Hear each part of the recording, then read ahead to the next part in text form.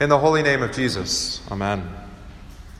Today is the day, the first of 3 days, that we rejoice in all that our Lord has done for us. Today is Holy Thursday, or, as we've taken to calling it, Maundy Thursday. Not Monday Thursday, by the way. Maundy is from mandatum. So you could call it Mandatum Thursday. Doesn't roll off the tongue, does it? So how about Mandate Thursday or Command Thursday? What is the mandate that gives this Thursday its Maundy name? Well, we heard from St. John's Gospel, "A new commandment I give to you, that you love one another as I have loved you, that you also love one another." Today we rejoice in the love of God given to us by Jesus in his word, by his baptism, and in his Eucharist, the Lord's Supper. So he washed the disciples' feet, and you got to experience how you remember his washing of you today, as each of you received absolution. It is true that Jesus washed you from head to toes in the waters of baptism. Those waters cleansed you of every spot and wrinkle and blemish that has made you new and holy in God's sight. If I do not wash you, you have no share with me. But he has washed you, and thus you do have a share with Christ. He washed you in his shed blood, and thus joined you to himself. That means that Christ is your brother, and you with him are heirs of eternal life. For where there is a washing in the blood of the Passover Lamb, Christ Jesus, there is forgiveness of sins. And where there is forgiveness, there is, as Luther reminds us, our life and salvation. A new commandment I give to you, that you love one another as I have loved you. And in baptism and in the word of absolution that reminds you of recalls your baptism, you know God's love in Christ Jesus. You see it as he takes up the towel and the basin and serves you. Of course, Christ's love is known for you in these 3 holy days as you see him die in your place. This commandment is my commandment, that you love one another as I have loved you. Greater love has no one than this, than to lay down one's life for his friends, he says, John 15. You are Christ's friends because he has died for you. He came into your midst as your suffering servant. As we heard tonight, he stripped off his garments, took up the towel and the basin, and washed his disciples' feet. He was stripped of his garments again and gave up his life for you, his friends. And also tonight, he feeds you with his own crucified body and blood to keep you in his love, in his righteousness, and his holiness, until the day you die and rise again with him in the new paradise. So it is on this holy day that we also remember the institution of the most blessed of meals, the Lord's Supper.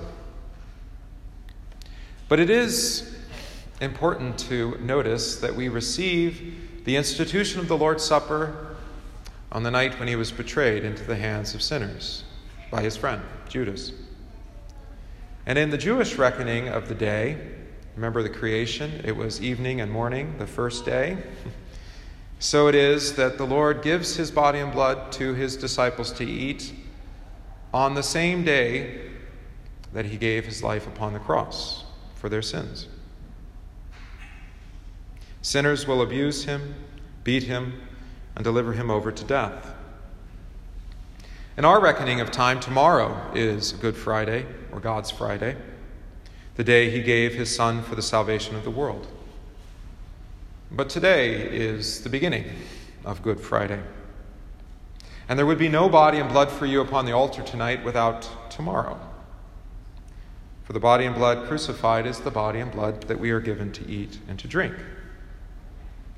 So I say unto you tonight, rejoice. Rejoice in the gifts of the Lord. Rejoice in your baptism. Rejoice in his body and blood. Rejoice in his cross. That might be hard to do, isn't it? It's hard for us to sing with the angels tonight when we know that tomorrow they will weep with us at the sight of our God dead. That's why it's fitting for us to go either way, to either rejoice with great jubilation tonight or to restrain our song, to keep the Gloria Patris and the Alleluias silent. And we will withhold invocations and benedictions until the conclusion of the 3 days, the Easter Vigil. Even though we're restrained, even though our joy is muted, we do still rejoice. We rejoice in Christ who is crucified, in Christ who gives his gifts to us of forgiveness and life. But that means that tonight really isn't different than any other Lord's Day or any other day that we gather around our Lord's body and blood. And perhaps that's because we take Christ's words through the Apostle Paul seriously when he said, "And I, brethren, when I came to you, did not come with any excellence of speech or wisdom, declaring to you the testimony of God. For I determined not to know anything among you except Jesus Christ and him crucified." Really, every Maundy Thursday and every Good Friday, each Lord's Day, even Easter Sunday, is a day that we proclaim Christ and him crucified.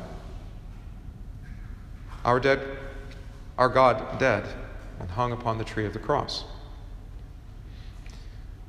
That's because this is how our Lord would receive him, have us receive him, to receive his love.